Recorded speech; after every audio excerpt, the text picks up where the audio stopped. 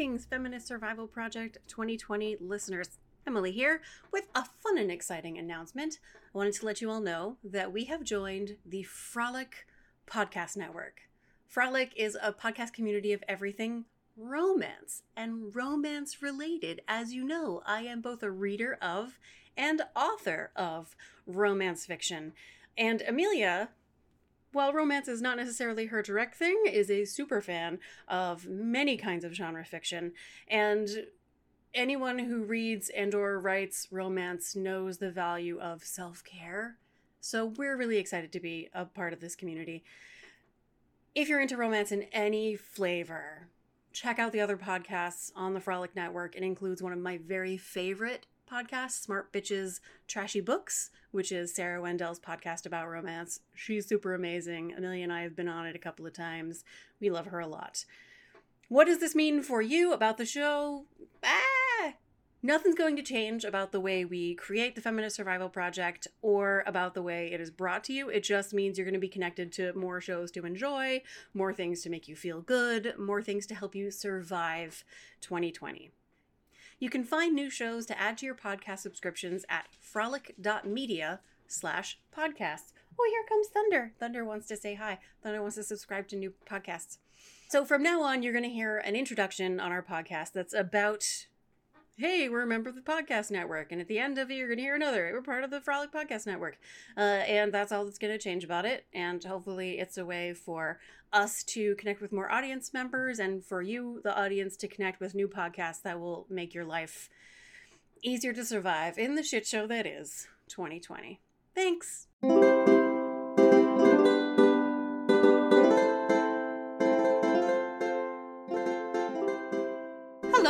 Welcome to another episode of the Feminist Survival Project. This is a podcast for feminists who feel overwhelmed and exhausted by everything they have to do and still worry that they're not doing enough. Bearing in mind that for us, a feminist is anyone who believes that being a woman is neither a moral failing nor a medical condition. We here at the Feminist Survival Project basically look at the shit show that is 2020 at three different levels. There's the actual injury that is getting inflicted on you, like the knife that is being stabbed, metaphorically into your metaphorical body, the actual cause of the injury. Yeah. Then so we need to remove that. Yep. This podcast is mostly not about that. Yeah. You're working on that. You're working on making the world a better place. That's why you're so overwhelmed and exhausted. And you are working on removing the metaphorical knife from the cultural body. Yeah. The literal constitution. So once we've removed that, or even as we remove that, then there's healing. Healing is what we talk about the most, which is like your immune system naturally reacting to the wound and sending the white blood cells and all the inflammatory responses and all the external infrastructure, like the cast that you put on a broken leg and the band-aid that you put over an open wound and the loving and supportive people who surround you and help you. That's all stuff that actually actively heals you. Mm-hmm. And a lot of so completing the Stress Response Cycle is actual healing. Bubble of Love is actual healing. Yep. Even I would say the Monitor is about the Monitor is really about getting the knife out. So most of the things we talk about are actual healing. Rest, actual healing. Yes. Not only is rest actual healing, it's part of the process of extracting the knife from the metaphorical cultural body. Yes. It is itself the revolution. So rest. Yes. All these things are actual healing. And then the third level is pain management or numbing. Take a couple of ibuprofen or 2 aspirin and call me in the morning. You know what? Sometimes reducing the pain is the way your brain gets access to sleep, and sleep is the way your brain gets access to healing. Yeah. It's exhausting to be in pain all the time. It induces, the pain itself is a source of stress. Yeah. And when you're experiencing stress, all of your immune functions are diminished. So you need to reduce the pain in order to allow healing to happen, or at least for it to happen more efficiently. And we are not here for the puritanical narrative that suffering is inherently virtuous. Yeah. It is not true. Nope. That suffering makes you a better person, that not taking pain management substances or taking steps to numb pain is somehow morally superior. Right. If you can tolerate more pain, you're a better person. Yeah, fuck No, that. that is not true. That is not at all true. It's important for the healing process that sometimes you stop and take a break. Sometimes it is too intense for too long. And if you keep trying to like stay in a state where the pain is as acute as it is, then like bad shit happens. So today we're going to talk about emotional ibuprofen. Yeah, we're going to talk about numbing. Mm-hmm. Because it's, turns out, it can be good for you. Yeah. So technically speaking, what we're going to be describing are maladaptive strategies for managing negative affect. So maladaptive strategies, adaptive strategies are ones that help and bring very low risk of unintended, unwanted consequences. Maladaptive strategies are ones that may work in the short term, but bring an increased risk of unwanted consequences. Yeah. Which is why you don't use them in the long term. Long term, They but are short-term coping, bridging. You gotta do what you gotta do. Survival. Yes. So technically, these are maladaptive. And there's only 2 adaptive coping strategies: positive reappraisal and planful problem solving. And we have talked about those in the past. We have episodes on both of those things. So here come all the rest of them. Mm-hmm. And we're going to be talking about specific maladaptive strategies Yeah. that numb specifically. Let us start with food. Yeah. Food is very soothing. It literally is. There's research on this, and it simply is true. It's called comfort food. It literally is comforting. And people's perception of pain after they have eaten high carbohydrate kind of treats, their perception of pain really is lower. Yes. Physical and emotional. Yes. I know Tina Fey got a lot of shit for her sheet caking, Yeah. but That's real. it's real. It's evidence-based. Yeah. It doesn't work long-term. It's not good for you long-term, but Right. as a way to cope right here, right now, and experience a little bit less pain so that you can get through and do what you gotta do for the next 24 hours, sheet cake. Yeah. So that's one. Mhm. Totally go for it if it's going to help you get through. I want to share my favorite high-carb, high-sugar soothing thing, and that is Ben & Jerry's Americone Dream, because it's Stephen Colbert. It's sort of rethinking like what it is to be American, and it's a high-fat, high-sugar, very soothing food. And doesn't it have a little bit of salty pretzel in It there has a too? little bit of like the ice cream cone in it. Yeah, so it has a kind of crunchy, savory, it's as savory as ice cream can be while still being a huge sugar bomb. But yeah, it's not only the food itself, but the fact that it's Stephen Colbert and the sort of revisiting Americanness. Okay. Yeah. That. Food was the first Food one. was the first one. Second one. Alcohol. Mm-hmm. People have been drinking alcohol since the beginning of recorded time. Yeah. Because it works. Yes. Initially, it was safer than water because the alcohol killed whatever germs were living in the water. Yeah. That is no longer the case. Most of us have access to potable water. Water that's safer than beer. Right. And alcohol, the first thing it does in low doses is to reduce noisy chatter, anxiety, prefrontal cortex. Yep. Stuff in your brain. Yeah. So when we talk about alcohol, I'm really talking about like 2 drinks over the course of the standard party line. As a college health educator for a long time, the standard party line is 1 drink an hour is a good pace to start at. Mm-hmm. Of course, for some people, that's going to be way too fast. For other people, they're not even going to feel 1 drink an hour. But on average, that's a good starting place. Women really do have a slower alcohol metabolism, partly because they're smaller, partly because they have less water in their bodies, partly because they have less of the enzyme in their stomachs that breaks down the alcohol. So it is not the case that women can drink at the same pace as men for actual body reasons. Yeah. So drink at a pace that feels right for you. And the CDC recommendations are 1 drink a day for women, 2 drinks a day for men, for those reasons.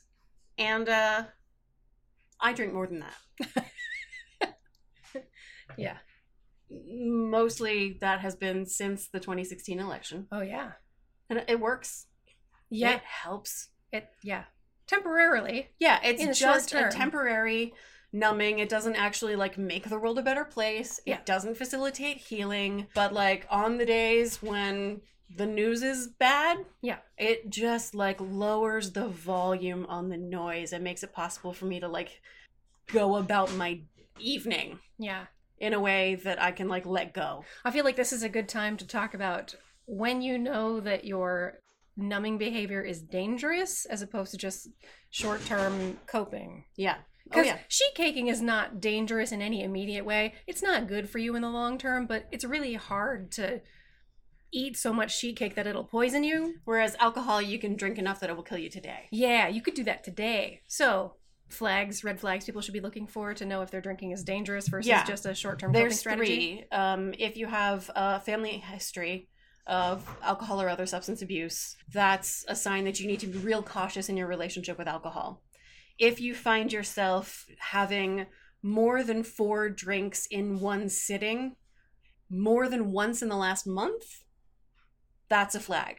Like if there's been any time in the last month that you've had a 6-pack all in one sitting, that's a red flag. And if you find yourself craving alcohol, not just be like, oh, wouldn't it be great to have a glass of wine tonight with that dinner? Yeah. But like, I'm not like, I need a drink. Yeah. Who needs if your body is like, especially if this craving comes before like 6 p.m. Yeah.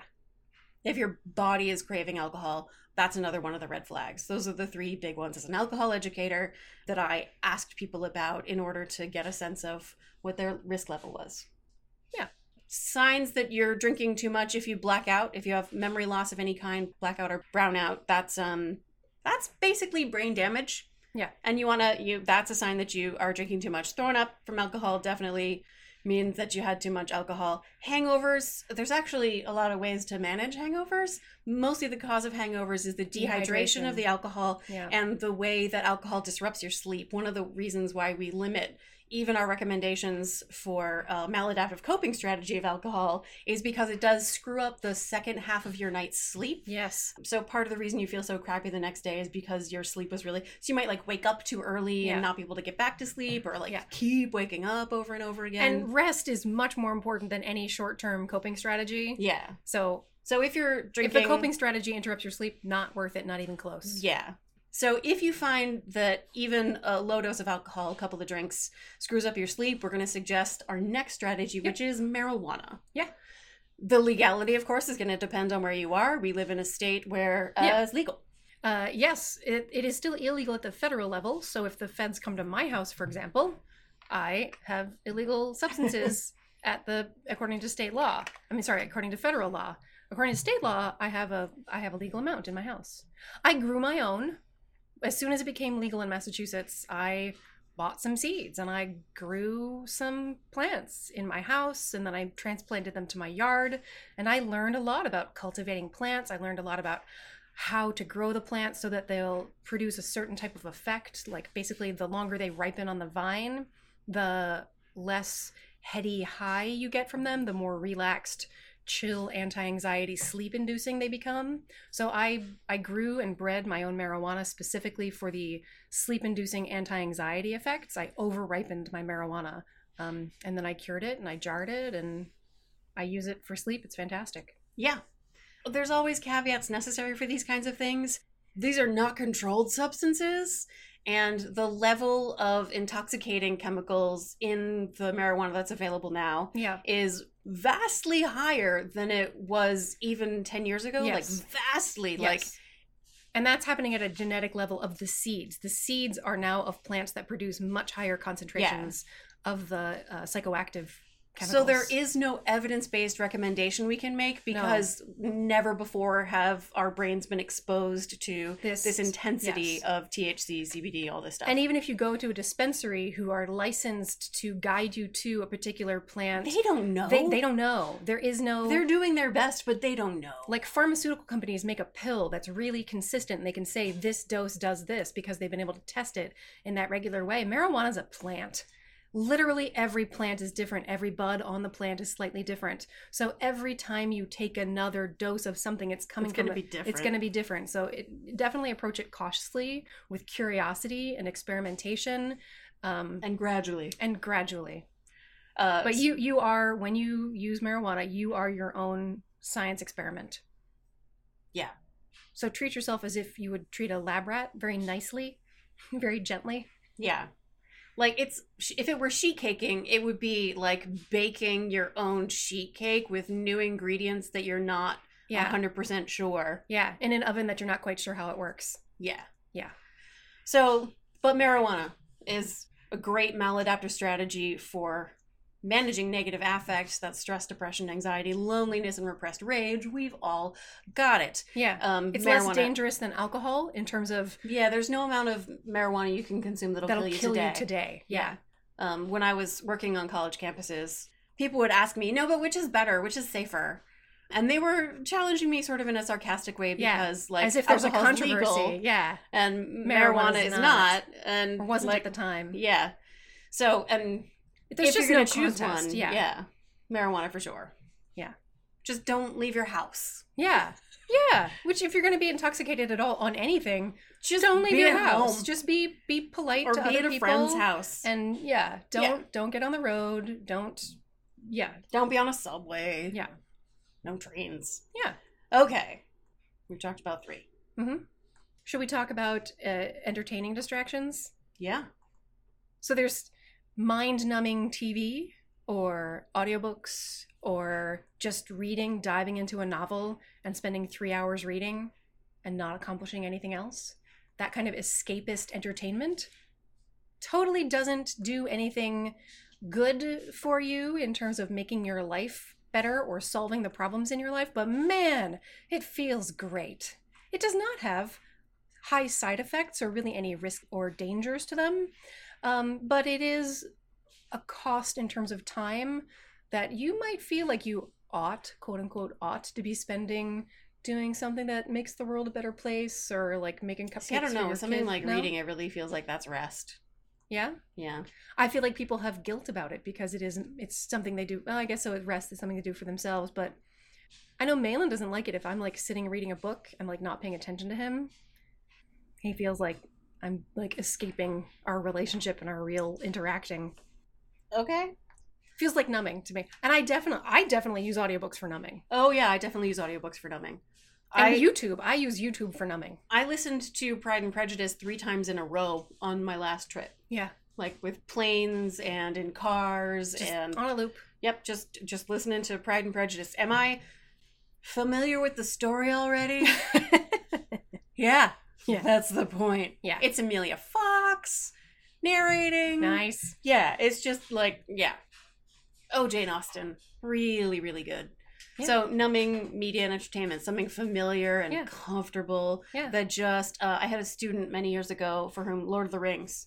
Oh, yeah. She wanted to be like, no, it's helping me complete the cycle. No. And no, what she was doing was like putting the DVD on and lying in bed, staring at the screen and having it just everything inside her head went quiet. Yeah. Because she could like stare at the screen and watch these things happen. Yeah. She was not like emotionally engaged with the story. Right. She was just like letting it distract her. When you're emotionally distraction engaged. is effective. Distraction is an evidence-based intervention.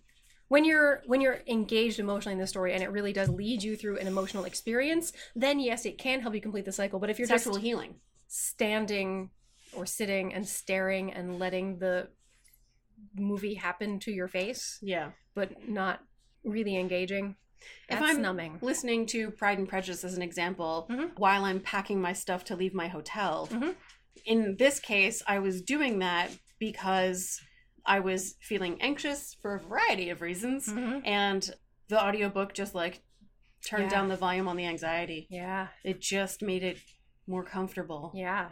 To have that noise in my head. Watching Claire Saffitz figure out how to make Twinkies or whatever. Bon Appetit on YouTube. That's really, really soothing. Very. Yeah. She goes on an emotional journey, but I don't go with her. I don't go with her. Because there's no stakes. There's no stakes at all, and it's so great. It just doesn't matter if she succeeds or not. Yeah. It's a beautiful thing. Yeah. And, you know, you just, like, when you get to know the characters in a YouTube channel, you just want to go, like, visit with those people. Yeah. I know that there are people who listen to this podcast because they just want to go visit with us. And we just want to visit with you. Like, we are here for that. Yeah. Well, here we are making a podcast about numbing. Yeah. And we really hope that for at least some people, Just the babble The of our voices. experience of listening to us is itself numbing. Yeah. We hope that for at least some people, Informative. you're Educational. receiving information and Yeah. also permission. Permission. This is very much a permission podcast of Mhm. like, you are allowed to numb sometimes. Yeah. You do not have to be a fucking hero and like Yeah. suffer and struggle and Yeah. always be No. in pain. No. No. Healing goes faster when you can numb it sometimes. Yeah. Think about a child or a pet that you have. Like, if your pet had an injury and was like limping and in terrible pain, wouldn't you be in favor of managing the pain Yeah. of your pet Get them out of pain. or your child? Yeah. Just to like help get them through so they could fall asleep. Yes. Definitely. Like, you Yes. want that. Yeah. Not long term. This is not a solution for how to deal with life forever, but it's temporary. If you had a short-term. particularly shitty day, like, there are times when you just need to numb. Should we talk about like how to make a decision about whether or not now is the time to like be numbing? Yeah, let's do that. I was gonna say no, let's not. Let's not do that. No. I will tell you why I was gonna say let's not do that. It's because the ultimate answer is your body will tell you. Yeah, your body will tell you. Yeah. But people struggle with that answer. Yes. No, I need a guideline. Did we? I think we made an episode about how to listen to your body. Did we do that? No, we did not. No, we haven't done that. We will do that in the future. We'll make a how to listen to your body. Right. But the answer is your body knows when you are over your threshold. And it will tell you. People like Amelia ignore what their body is telling them. And they just continue in pain, not even aware Not even of aware. how much pain they're in. Oh yeah. We've all had the experience of becoming injured in some way. You know, you get a paper cut or you pull a muscle and you don't even notice it until there's blood on your finger and you're like, how'd that get there?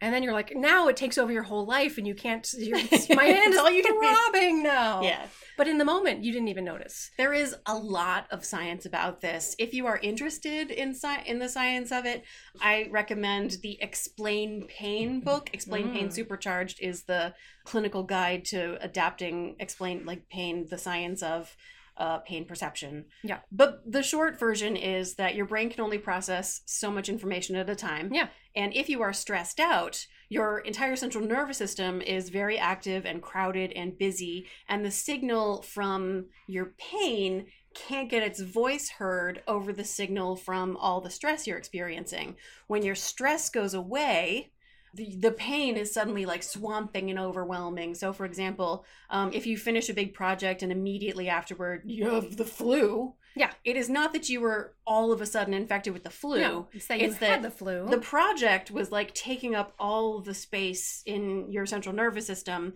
When that project goes away, your immune system, which has been trying to get its voice heard forever, is finally like, I was trying to tell you to go to bed, now go to bed, and it will just like whack you down. And if the suffering you're experiencing is existential pain, that's psychological, that's Which it is mental. because it's 2020. Right, which it is because it's 2020. I'm in that pain literally and it's a shit show. all the time. Yeah. And then the world is telling you that you should be fighting back and you shouldn't be letting it get you down. You should stay positive. And then you kind of also feel ashamed of having that pain or you deny having that pain. It becomes much more complicated to listen to the pain and see what it needs from you.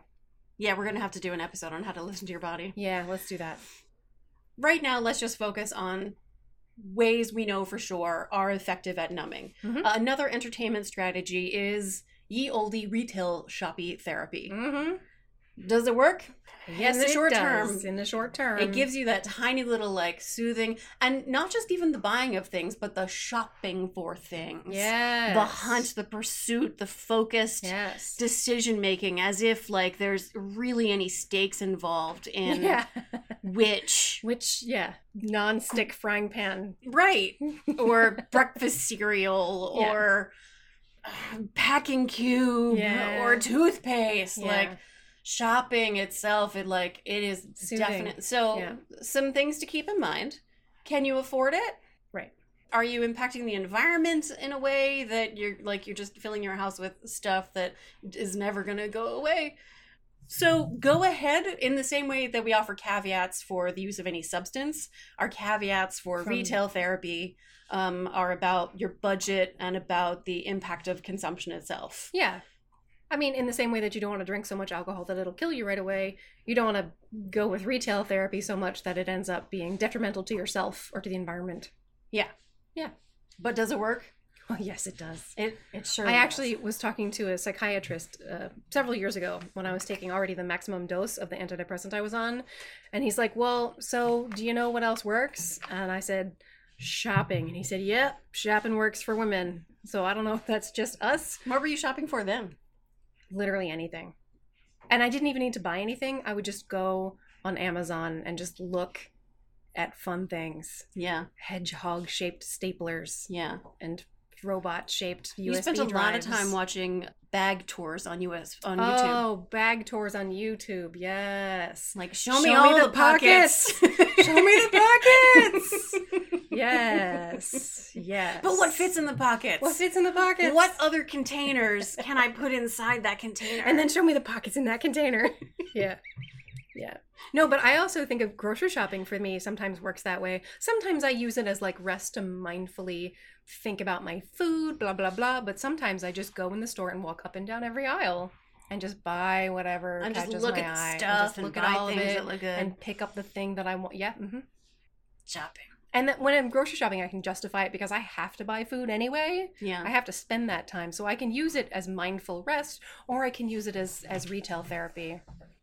I pretend like it is actually productive for me to spend an hour Mm-hmm. in a day Yes. making a decision about what pair of shoes I want to add to my travel wardrobe. Like, and it really doesn't make that much of a difference whether I buy these Merrells or those Merrells. Yeah. Like, there's nothing at stake, but I find it enormous. Like, I feel like I'm doing something Yeah. to make my life better when I shop for like which shoes, and I read the reviews of the shoes, and I watch all the YouTube videos about the shoes. Yeah.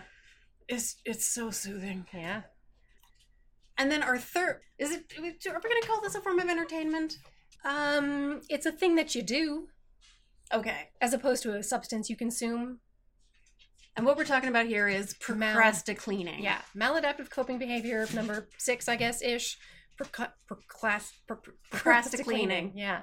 I also, for me, it's also procrastinating. I've painted most of my house this year. I started with the kitchen, and then I did the hallway, and now I'm painting my living room. And I'm doing this instead of facing the world.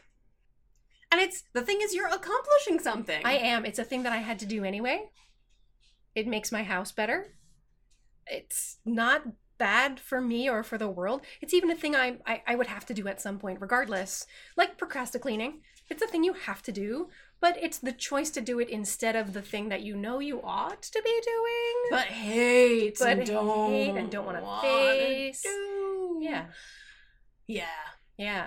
So at the end of the semester, I'm scrubbing down the kitchen, mopping The end of the semester is kitchen a floor. very common time. And my husband says, you must have papers to grade. That's correct. If the mop is out, there are papers to grade. That's the only time I mop. Is when I'm supposed to be doing something else. When I have a deadline for something else, that's when I mop. And so we are advocates for default mode, taking breaks from doing work, because when you take a break, your brain has a chance to go into the default mode and run in the background and solve problems for you without your being there. Mm-hmm. But then if you do not then go back to the thing you should be working on, Mm-hmm. you do the procrastinating, and then you're like, all right, I'm gonna like buckle down. You get back in front of whatever you need to be doing, and you bounce right back up and go clean something else. Yep. That's anxiety-driven procrastinating. Yep. And we're going to go ahead and say, some days you need to numb by cleaning. Yeah. That's, you do you. Yeah. You want to iron all your panties? That's probably not good for panties. That depends on the panties. Depends on the panties. That's low temperature. Doesn't matter. Okay. Does not matter. Yeah. You gotta do what you gotta do. These are maladaptive coping strategies. We acknowledge that these are not things that we want to do long term, but let's just recognize that the reason people do these things is because they work. Yes. They soothe. They numb the pain. They work. And like taking opioids after a surgery, sometimes you just gotta manage the pain. Managing the pain is part of the healing. You have permission. Let your body tell you when it's getting to be over your capacity to cope. And this is like taking a break, but it's taking a break from the specific suffering of 2020. Yeah. Like, you have to escape. So those are 6 maladaptive coping strategies, numbing strategies, along with as much permission as we can give you to go ahead and numb the pain. Because the pain is real, and the pain is worth taking some effort to manage. The pain is exhausting, and it is making it harder for you to survive. Yes. The shit show. Yes. You continuing to be in constant pain is not going to make it less of a shit show. And it's not going to help you heal, and it's not going to help you get back into the fight and help make the shit show end. And because, of course, everybody's going to need caveats. Yeah, but. So look at your relationship with whatever your numbing strategy is. Mm-hmm. Entertainment, alcohol, whatever it is. If you find that you cannot do daily life things without it, like you can't leave your house without having a drink, that's a problem. not a great sign. Red flag. Maybe get some help. If you can't do the stuff you need to get done and you just lie in bed and watch Schitt's Creek over and over and over, it's interfering with your tasks of daily living. Right. And that's a sign that you need more help. So the ultimate check on your numbing strategies are you doing it instead of living your life? Yeah. Let it be a part of living your life. Yeah. And if your life is such that it causes too much pain, just numbing your pain is obviously not going to be enough. You need to change things about your life. Complete some stress response cycles. You need to complete some stress response cycles. You need to manage the monitor. You Get need real to rest. Yeah. So, and thus listen to all the rest of the podcasts that we have created, which... how to do things that are adaptive coping strategies. Yeah. But also then listening to our podcast can be what you do to numb. Yeah. We would love to be that for you. Totally, 100%. I really enjoy the idea. Yeah. That people are just like, I want to go disappear into Nagoski twins. Women babbling about whatever. That's totally about fine. Coping with the shit show. Yeah. Oh, it does make me feel better that we make it. Yeah. That's the main thing as far as I'm concerned. Yeah. Is it numbing or is it healing? It's healing. This is not just numbing. This is active. Yeah. Okay. And it's productive. So I am currently procrastinating my living room, and it's taking another coat of paint. I thought it would maybe take 2, maybe 3, and I definitely am going to have to do 4 goddamn motherfucking coats of paint. And I tend to get obsessed with things and fixated on things, and I got up this morning and started painting again. But the fact that I am here recording the thing, I had to come to Emily's house to record the thing. You disengaged. I left my house, which is good for you. Which is good for me, to do a thing that is actively good for me and as good for the world as I'm capable of contributing. So my I don't know why I can't say procrastinating is not interfering with my life too much. And I do need to paint my living room. There are 3 colors of paint in that room. The walls are gray, the trim is white, and the shelves are almond. Let's definitely talk in detail about the paint colors in your house. Yeah. And I'm just reducing the number of colors in the room, which will be very soothing long term if I'm not looking at 3 different colors. Okay. You don't have to put any of that in. I think we should. So let us know, what is your numbing strategy? How do you know whether your relationship with your numbing strategy is healthy or not? Yeah. Have we helped give you permission to use your numbing strategy? Do you have people who numbing shame you in your life? You definitely do. I definitely do. Do you? Yeah. Yeah. So we want to hear. You can send us an email, and you can follow us on the Instagrams and the Tweeters at FSP2020. And,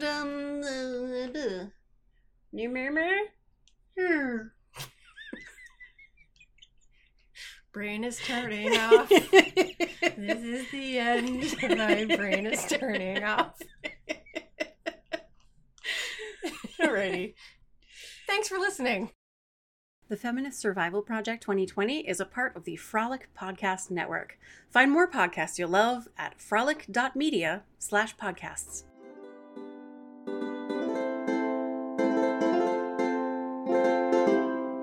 Just doesn't matter if she succeeds or not. Yeah. It's a beautiful thing.